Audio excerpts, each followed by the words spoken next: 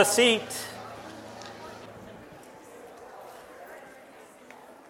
Grab a seat. Good to have you all. I want to, before we launch into the message, I do want. There's one thing I'm excited about here a lot, and it's a little brochure on the desk called the Spiritual Formation Retreats. Some of you may not know, but I've kind of re-entered a period of study for the next 3 years. I'm actually working with the seminary in Langley a bit, and I'm trying to develop these spiritual formation retreats because one of the things I realize is in the church we communicate a lot of information, but sometimes, even though we know the truth, we don't actually do the truth. Anybody feel that way? So one of the things I'm trying to do with these retreats, that we're going to do them over the next few years, is take a group of 12 or maybe at the most 15 people and focus in on some what we call core ideas that we believe in, things that we find really fundamental, but do it in a way that actually hopefully helps us to live it out more on a regular basis. So you can find out the information there. There's 4 retreats a year.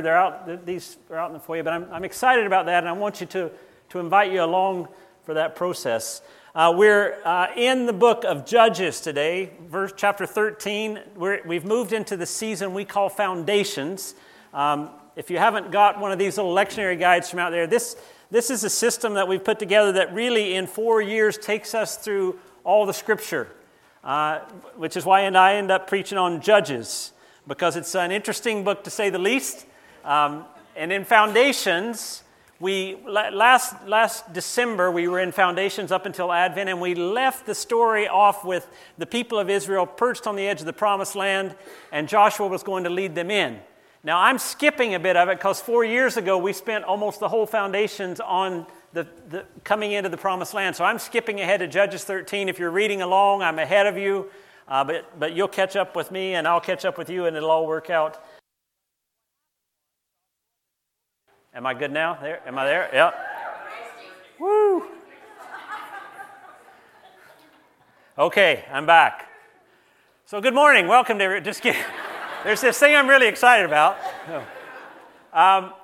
What happens is after they settle in the Promised Land, which is the book of Joshua, if you're reading along with the lectionary, you're going through that now, they get settled and they start this downward spiral that is the book of Judges, which is really, Judges is some of the most unique reading in the entire Bible. If you read these stories that go on, Samson, who we're going to spend the next 4 weeks on, is the final judge, the final ruler in this cycle that goes on in the book of Judges. And we pick up the story that leads up to his birth in Judges chapter 13. So let me just read Judges 13, and then we'll dig in a little bit. Again, the Israelites, you can hear that cycle there. Again, the Israelites did evil in the eyes of the Lord, so the Lord delivered them into the hands of the Philistines for 40 years. And a certain man of Zorah, named Manoah, from the clan of the Danites, had a wife who was sterile and remained childless. And the angel of the Lord appeared to her and said, "You are sterile and childless, but you are going to conceive and have a son. Now see to it that you drink no wine or other fermented drink, and that you do not eat anything unclean, because you will conceive and give birth to a son. No razor may be used on his head, because the boy is to be a Nazirite, set apart to God from birth, and he will begin the deliverance of Israel from the hands of the Philistines." Then the woman went to her husband and told him, "A man of God came to me. He looked like an angel of God, very awesome. I didn't ask him where he came from. He didn't tell me his name, but he said to me, 'You will conceive and give birth to a son. Now then, drink no wine or other fermented drink, and do not eat anything unclean, because the boy will be a Nazirite of God from birth until the day of his death.' And then Manoah prayed to the Lord, 'O Lord, I beg you, let the man of God you sent to us come again to teach us how to bring up the boy who is to be born.' And God heard Manoah, and the angel of God came again to the woman while she was out in the field. But her husband Manoah was not with her. And the woman hurried to tell her husband, 'He's here, the man who appeared to me the other day.' So Manoah got up and he followed his wife. And when he came to the man, he said, 'Are you the one who talked to my wife?' I love that, like, duh. 'I am,' he said. And so Manoah asked him, 'When your words are fulfilled, what is to be the rule for the boy's life and work?' In other words, how do we raise this kid? And the angel of the Lord answered, 'Your wife must do all that I have told her. She must not eat anything that comes from the grapevine, or drink any wine or other fermented drink, nor eat anything unclean. She must do everything I have commanded her.' And Manoah said to the angel of the Lord, 'We would like you to stay until we prepare a young goat for you.' The angel of the Lord replied, "Even though you detain me, I will not eat any of your food. But if you prepare a burnt offering, offer it to the Lord." Manoah did not realize that this was the angel of the Lord. Now, there's an important part of that phrase there. We'll get to that. Then Manoah inquired of the angel of the Lord, "What is your name, so that we may honor you when your word comes true?" And he replied, "Why do you ask my name? It's beyond understanding." And then Manoah took a young goat together with the grain offering and sacrificed it on a rock to the Lord. And the Lord did an amazing thing while Manoah and his wife watched. As the flame blazed up from the altar toward heaven, the angel of the Lord ascended in the flame. And seeing this, Manoah and his wife fell with their faces to the ground. And when the angel of the Lord did not show himself again to Manoah and his wife, Manoah realized that it was the angel of the Lord. "We are doomed to die," he said. He's not dramatic at all. He said to his wife, "We have seen God." But his wife answered, "If the Lord had meant to kill us, he would have not accepted a burnt offering and a grain offering from our hands, nor shown us all these things, or now told us this." And the woman gave birth to a boy and named him Samson. He grew, and the Lord blessed him, and the Spirit of the Lord began to stir in him while he was in Mahaneh-dan, between Zorah and Eshtaol. Now, what you see at the beginning of the chapter here is a common phrase in the book of Judges. Again, the Israelites did evil in the eyes of the Lord. And here we go again. This is the story of the Judges over and over. As you read the book, you're going to see this cycle that goes. The story today leads up to the birth of Samson, who's probably, most people have heard of Samson, famous or infamous, the guy with big muscles, supposedly, that you couldn't cut his hair. We don't know that he had big muscles. We know he was strong. I'm assuming he did. But we're picking up the text late into what I've mentioned is the cycle of the Judges. 7 times in the book of Judges, the people repeat this cycle. They're listening to God, and then they walk away. They become disobedient, and God raises up an enemy to oppress them. And when they're oppressed, they call out, "Oh God, we're sorry, forgive us." And then he raises up a judge, a leader, who sets them free. And the people say, "Oh yeah, it's all good again," until the cycle starts again. And it goes around and around 7 times. This is the 7th time they're going through this cycle. Samson is the bottom. Really, every time they go around, they go lower and lower and lower. If you read through the book, you'll see that. In Judges 17:6, it describes the whole book. In those days, Israel had no king. Everyone did as they saw fit. It's a free-for-all. Everybody's doing what they want to do. And Samson was the last judge. And it really, like I say, this is the bottom of the barrel. I called the series The People God Uses, and we're going to look at Samson, who's a pretty bad example, but God still uses him. Gives me a little bit of hope. You ever messed up like Samson? Yes, we've all made mistakes. We're also going to look at Samuel in the 6 weeks after that, who did better but still had his own issues too. But I want us to look at the people God uses. And in Samson's pre-birth story, we see these extraordinary interactions with ordinary people. I love this story. Maybe you picked it up in the tone of my voice as I was reading. There's a woman who is barren, sterile. I love it when the first thing the Lord says to you is, "You are sterile and childless." You know, that's not really politically correct. When he shows up and says what she knows is true, but the interesting thing is she remains unnamed. And the angel of the Lord appears to her and says, "You're going to have a son." Now this is a cycle in Scripture. How many times has God appeared or worked through a woman who couldn't have a child to bring about a child?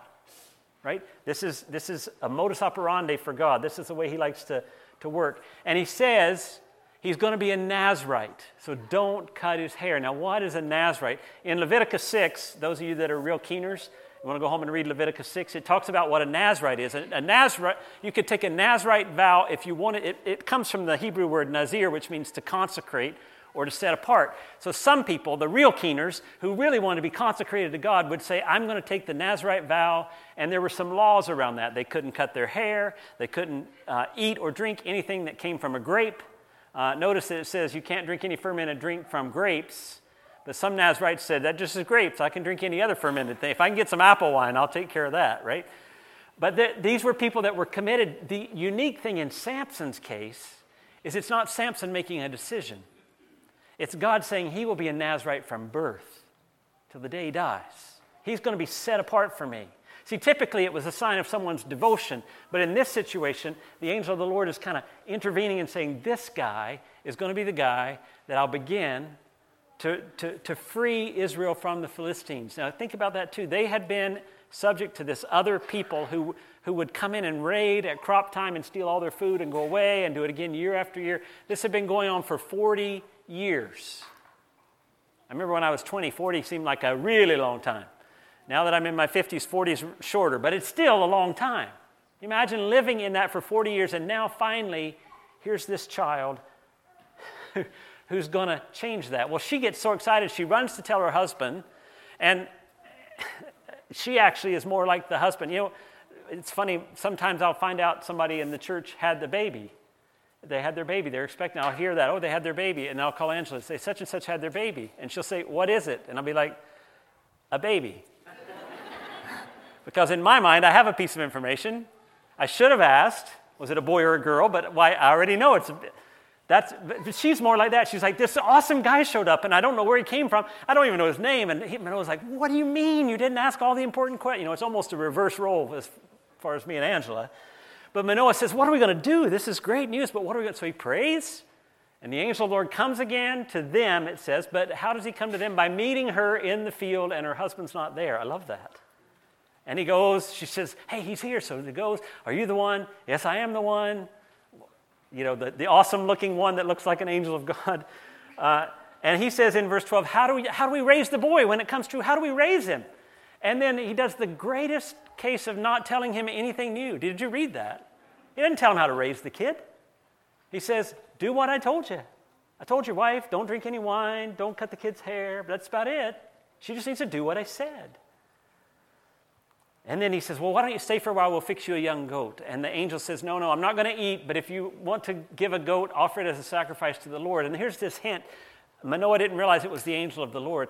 Theologians look at that phrase throughout the Old Testament. And there's a lot of reasons I'm not going to go into, but most of them think what is happening there is actually God coming in a human form. Maybe a pre-New Testament Jesus, the Son of God, in flesh. That's what typically has been understood when they use that phrase, angel of the Lord. And that's why when he ascended in the fire, Manoah realized, I actually saw God.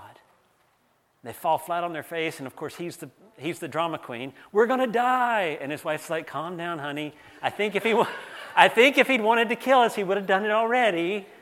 Right? She's got the voice of reason. I think it's a great story. And then here comes this baby named Samson. His name means son. It's a name of power and hope. There's a new dawn coming for the people of Israel. It says the Lord blessed him and the Spirit began to stir in him. I love the story. It's just a unique story. Lots of character development, and you kind of get to know these people, and you kind of wonder, what were they like? You know, what was their marriage like? And, you know, it's just unique. But the key thing I want us to focus in on today is, what does this story reveal about God? What this story reveals about God? Because Scripture we call it the revelation of God. That doesn't just mean it's information that God is sharing with us. It means God is revealing himself to us. He's showing us what he's like. And as we trace his interactions with people throughout the Old Testament and New Testament, we begin to get a better picture of who God is. There's several things that you see in this. First thing you see about God is his willingness to engage. Throughout these cycles, the people cry out for help, but by the time you get to Samson, nobody's crying out for help anymore. It doesn't say that at all. It says they've been oppressed for 40 years to the Philistines, and nobody's crying out for help. They've either given up or they've completely forgotten God, and yet God shows up to this nameless woman in the middle of a field. He wants to engage with humanity. One of the things we see about God all through the Bible is he wants to engage with us. Creation, the whole story of creation. There's this beautiful creation. It's all so good, perfect. And what is the Trinity? What does God say within himself? Let us make humanity in our image. Did he need us? No, everything was good. It was all perfect. And yet the very heart of God is he wants to engage with us. Let's make something else that we can actually live in relationship with. And the whole idea of the incarnation, Jesus coming in the flesh, says God does not stand back. He wants to engage with us. He desires a relationship. And maybe you don't feel that, maybe you don't sense that, but it's something that in the story of the Bible we see over and over, and maybe, just maybe today, you're sitting here for the very reason that God wants to engage you. He wants to engage you. He's brought you to this weird place. You've sang songs, whatever, you did it, because He wants to engage with you. And maybe you need to slow down long enough for the smoke to clear so you can see that. A nice thing about the way He engages is we also see in the story that His preference is for nobodies. His preference for the nobodies. The person He comes to, we don't ever learn her name. If you Google, what was Samson's mom's name? Google will tell you her name was the wife of Manoah. That's all we know about her. And it never says her name. And actually, she seems to be the smart one of the bunch. But we never hear her name. And I love it because Manoah prays, God, come and clarify. What are we supposed to do? And what does God do? He doesn't come to the man of the house. He meets her in the field again. Right? It's a nobody. That's who He's reaching out to. And that's the whole story of the Scripture. Let's see. We've got to get the Philistines later on, and we need a king. Let's pick this lowly shepherd boy, the youngest of the bunch, the tiny little guy, and he's the one that's going to fight the giant Goliath. It's Mary and Joseph, the nobodies, the people who don't have anything going for them, so poor they can barely afford anything, and that's who the Messiah is going to be born to. And then the 12 disciples, right? Some of the biggest losers you've ever met. And God says, those are the guys I want on my team, right? It's like He let the other teams all pick every player, and the 12 left over, He said, I'll take these guys. God has a preference for the nobodies. He loves the underdog. Now, does that make you feel good? It makes me feel great. There was a movie years ago called Cool Runnings. You ever see that movie? Loosely based on the story of the Jamaican bobsled team. Not a lot of great bobsledding places in Jamaica. But I loved this show because you had these 4 misfits, and they were competing at Calgary, of all places, in the Winter Olympics as bobsledders. And you just find yourself, as the story goes on, you're actually pulling for these guys because you pull for the underdog, right? There's something in us that does that, and I think the reason that is because in some way we all identify with a nobody. I mean, we may be successful, but in our heart of hearts, when we look in the mirror, we feel like, oh, yeah, but this and that. And the beautiful news is, not only does God engage humanity, but He reaches out to the nobodies, to the underdogs. That's the people He's drawn to. Another thing to note here is that He gives knowledge via relationship. You can see the game being played here. Tell me what to do, says Manoah. And what does the angel of the Lord say? I already told your wife, do what I told you to do. And Manoah's like, what is your name? Tell me your name so we can honor you. And in the best Hebrew, he says, listen, Manoah, you can't handle the truth. He literally says, this name is too wonderful. You would never understand the name. I'm not going to tell you who I am. And we human beings like knowledge because it gives us a sense of control. We like to know what's going to happen tomorrow. We like to know what's going to happen this afternoon. We like to have plans because it gives us a sense of control. But what we see happening here is God is not giving Manoah and his wife any more information than they need at that moment. Hey, there's a baby coming. Don't drink any wine. Don't eat unclean food. And when he's born, don't cut his hair. He's giving knowledge via a relationship. See, God tends to operate in ways that tell us what we need to know when we need to know it. And far too often we viewed the spiritual life as this quest for answers. We want to have all the answers. We want to understand. We want to grasp it. We want to be able to put it all together. That's not the spiritual life. Spiritual life is a relationship where you live in a relationship with God, and He reveals things to you as you walk with Him. I was talking about this a bit in Sunday school this morning. But I remember when I was growing up, I heard a guy say, and he's a lovely guy and well-intended, but he held up the Bible and he says, this book has the question to every answer you will ever need answered in your life. Has the answer to every question you will ever need. Yeah. See, God uses nobodies. That's a good example right there. He held up the Bible. He says, this book has the answer to every question you will ever need answered in your life. And as I grew older, I have come to the conclusion that he had never read that book. Because you know what? The Bible is a lot of things, and I believe it's the Word of God, but it does not answer every single question I have. I have a lot of questions that I'm still scratching my head about. But the point is, I sometimes want knowledge as a way to control. I want the answer. And God says, I don't want to give you the answer. I've told you enough. Now just walk with me. And over time, he reveals stuff to me. The Bible is a reminder of who God is so we can live in a relationship with him, and he will tell us what we need to know as we need to know it. It leads us in this relationship of trust, and it gives us knowledge as we walk in relationship. Finally, it's okay that he does it that way because God plays the long game. He's waited for 40 years for Samson to be born. And this is the 7th cycle of the Judges. He'll wait for Samson to grow up before he deals with the Philistines. See, God's not rushed like we're rushed. He plays this long game. Some of you have got situations and you're like, God, when are you ever going to do anything? God plays the long game. I mean, he waited 1,800 years from Abraham to get to Jesus, who was promised as a descendant to Abraham. He's waited 2,000 more years, and he still hasn't returned yet to make all things new. He plays the long game. It fits into one big picture. And that picture is that God reaches out to humanity because he wants to engage with us. And he doesn't choose people based on their gifting or their skills. He chooses people based on their need, the nobodies. And then he walks with them, teaching them the spiritual life as they go, giving them the answers when they need it, not when they think they need it. And part of that long game has come all the way from Samson down to you and I here today. Maybe you're here, I said that, because he wants to engage you. And the question you need to ask yourself about this text as we wrap up is, who am I in this story? Who am I? You know, just as we said last week, when we see God clearly, we get to see some of who we are. It exposes who we are. So in light of who we see God to be in the story of Samson's parents and the announcement of his birth, who are we? Well, there's two kind of examples. One is like Manoah, grasping for knowledge to control. Now, I find that there are a lot of people, and myself many times have been this way.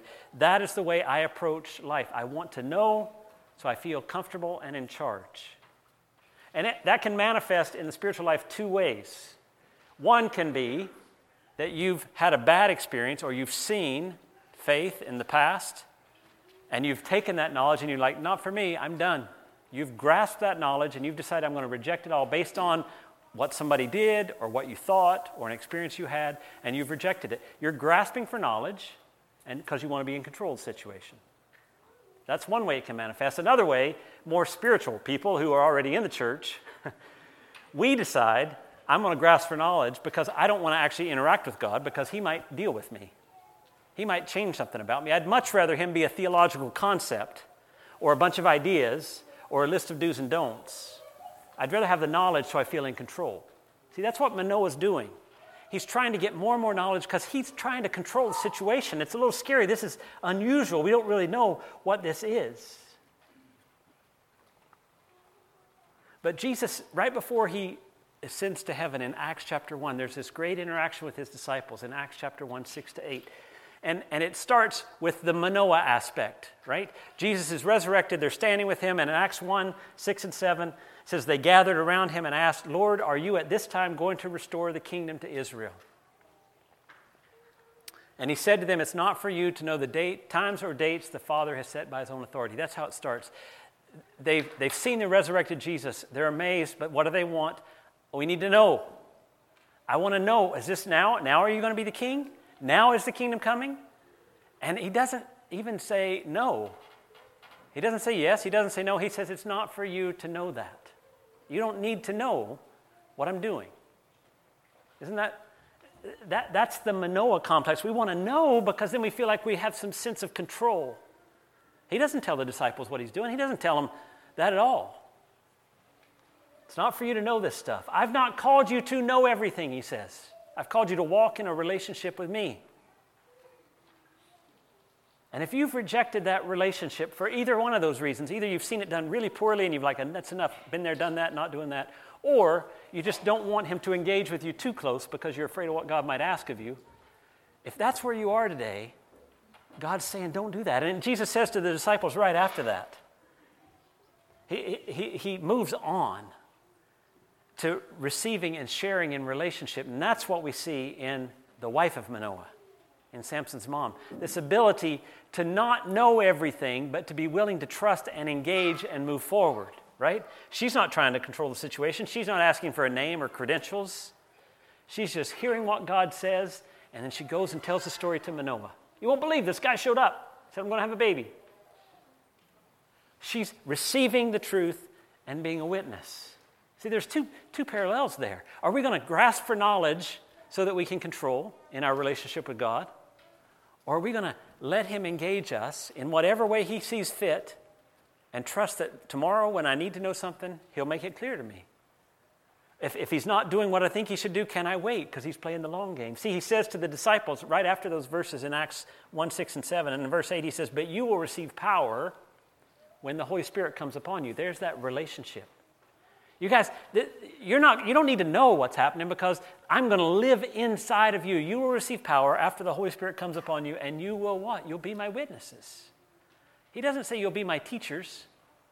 He doesn't say you'll be my salesman. He says you're going to go tell people what's happened to you. That's what a witness does. In Jerusalem, in Judea, and Samaria, and to the ends of the earth. See, so the question for us today is, are we going to just grab knowledge to be in control, to keep God at a distance? Because that's what happens. When you have to know, the knowledge itself becomes the object that you love and not the person. When you have to know. How many of you have ever felt like somebody came to you and you were important to them as long as you had the information they needed, but as soon as they got that information, you didn't matter anymore? We've all felt that way. So many of us approach God that way in the spiritual life. I want the knowledge. Okay, I got it. Now I can go run my life. And God says, it's not about, he will teach. I'm not saying reject knowledge. But realize it's knowledge that's given in a relationship. And your role is not to understand everything. Your role is to witness to God's presence in your life. You see, I've spent 44 years since the time I became a Christian, in one way or another, sitting in church and studying, and sometimes I've been very intensive in study, trying to understand and know the truth about God. The older I get, the less I know. The things I know for sure. But 30 years ago, I thought I knew a lot more than I know. Right? And what God's saying to me is, you know less, but you're convinced of these things because you've gotten that truth via a relationship with me. The other stuff you're willing to wait on to figure it out.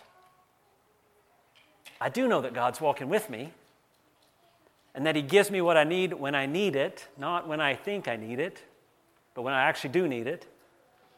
And I also know that I'm a pretty good example of a nobody that God picked because he wanted to engage. And I would say to you, maybe you're one of those people too. And if today, if you've never made a commitment to Jesus, if you've never realized, I want to know you, I want to live in that relationship, this would be a day for you to start that, to say, you know what, I do want knowledge, but I'm willing to live in a relationship with you first. And for those of us that have entered that relationship, let's relax and walk in trust. Let's not have to have a firm conclusion on things we don't know about. Let's not sweat it. Let's trust that God will reveal as we walk in relationship with him, that God will reveal what we need to know as we need to know it. That's what he does. That's how the Spirit works. Let's pray. God, thank you for this fascinating story of these people who I really wish I could have just sat around the fire with them and listened to them talk to each other. And how you chose them to be used in Samson's life, and I'm sure that was a life full of heartache as his parents, celebration, joy. And yet you were doing something there, God. And we believe that you are doing something here. We see your scripture says that one day you will make all things new, that you've promised to do that, and that includes us. And there are times when we can't really understand how that looks, or how it plays out. But we want to be on that journey with you, and we want to trust that you will give us what we need when we need it. And God, if there's anyone here today who's never committed their life to you, who's never just said, yes, I want to follow, I want to accept that forgiveness, I just pray, God, that you would open their heart to your desire to engage with them, to your hunger to know them and walk with them for the rest of their lives. Make them aware of that and help them to respond today. God, we love you. We want to walk as people in a trusting relationship with you. Guide us and teach us what that looks like. In Jesus' name, amen. Well, there you did it. You went and said it. You just said you'll follow. You didn't realize we tricked you into doing that by making you sing. But that's what you said. That's a beautiful song to end with, because where you go, I'll go. Where you stay, when you stay, I'll stay.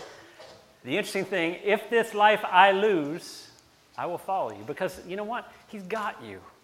And I guess if nothing else, I can just say this. When Manoah's wife, we're going to call her Susie. That's my new name for her.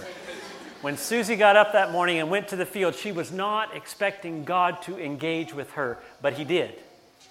He did in a really concrete, tangible way that she could have tried to ignore or run away from, but she engaged it. So as you leave today, God is going to engage you maybe in ways you don't expect, but I would just say pray that God will open your eyes and your ears and your heart to the ways he wants to engage you this week. Amen.